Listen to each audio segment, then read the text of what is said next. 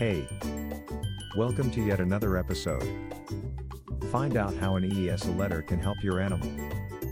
ESA letters are an essential part of getting an emotional support animal. The letter should state that an emotional support animal is necessary for your treatment and well-being. This letter gives you the ability to have your animal with you when animals are not typically allowed. Here are some ways to know how an ESA letter can help your animal. In traveling, an ESA letter will allow you to bring your emotional support animal with you on the plane to have some furry support during the flight. In housing, many landlords have a no pets policy, but an ESA letter can help you get around this. If you have an ESA letter, your landlord must make reasonable accommodations for your animal. In workplaces, an emotional support animal can provide much needed support during stress at work.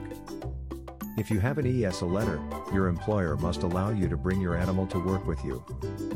In public places, an ESA letter can also help access public places where animals are typically not allowed. If you have an ESA letter, you will be able to bring your animal into restaurants, stores, and other public places. If you are thinking about getting an emotional support animal, an ESA letter can be a helpful step in the process. If you have any questions about ESA letters or how to get one, don't hesitate to contact us at My ESA Doctor. We would be happy to help you. Visit our website, myesadoctor.com. Thanks for listening to us today.